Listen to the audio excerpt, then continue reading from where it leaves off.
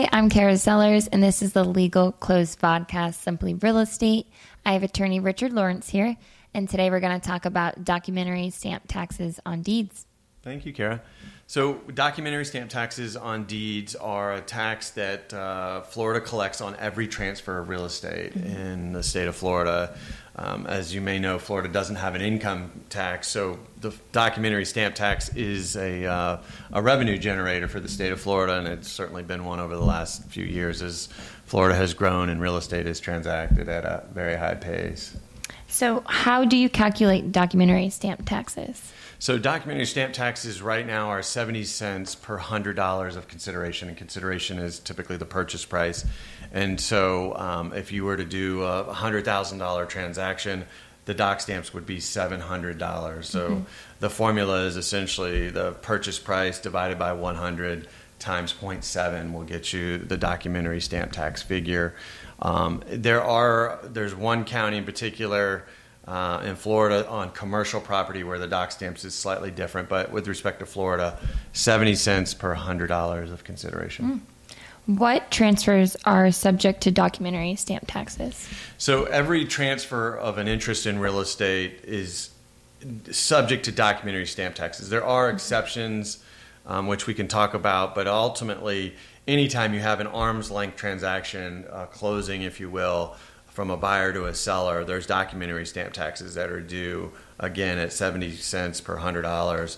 And those are due at the closing, and we remit those to the state of Florida. And there's another podcast we've done that basically tells you one of the biggest costs in a real estate closing is documentary stamp taxes. And typically those are a seller cost in the state of Florida. But anyway, that's how you calculate them, and again, all transactions are subject to them with some limited exceptions.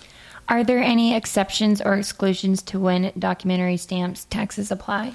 There are, and I won't get into every single one of them, but there are some occasions where you can transfer property from your individual name into a trust, and that would be an exclusion to doc stamps. Obviously, you're not paying any consideration to that type of transfer, but to make it even more convoluted, if you have a mortgage on property, that can be seen as consideration. But again, there's an exclusion if you go from your individual to a trust.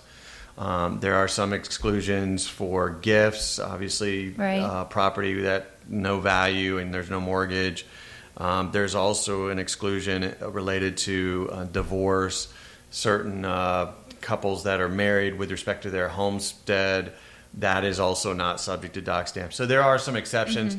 There's actually a lot more exceptions. The rule is several pages long on exceptions, but I could go on for hours with those exceptions. But ultimately, with respect to a traditional real estate closing, they're always due. It's only like post-closing transfers of title where we can usually fall within an exception. So. Well, perfect. Yeah. Thank you, Richard, and thank you guys for tuning in with us today.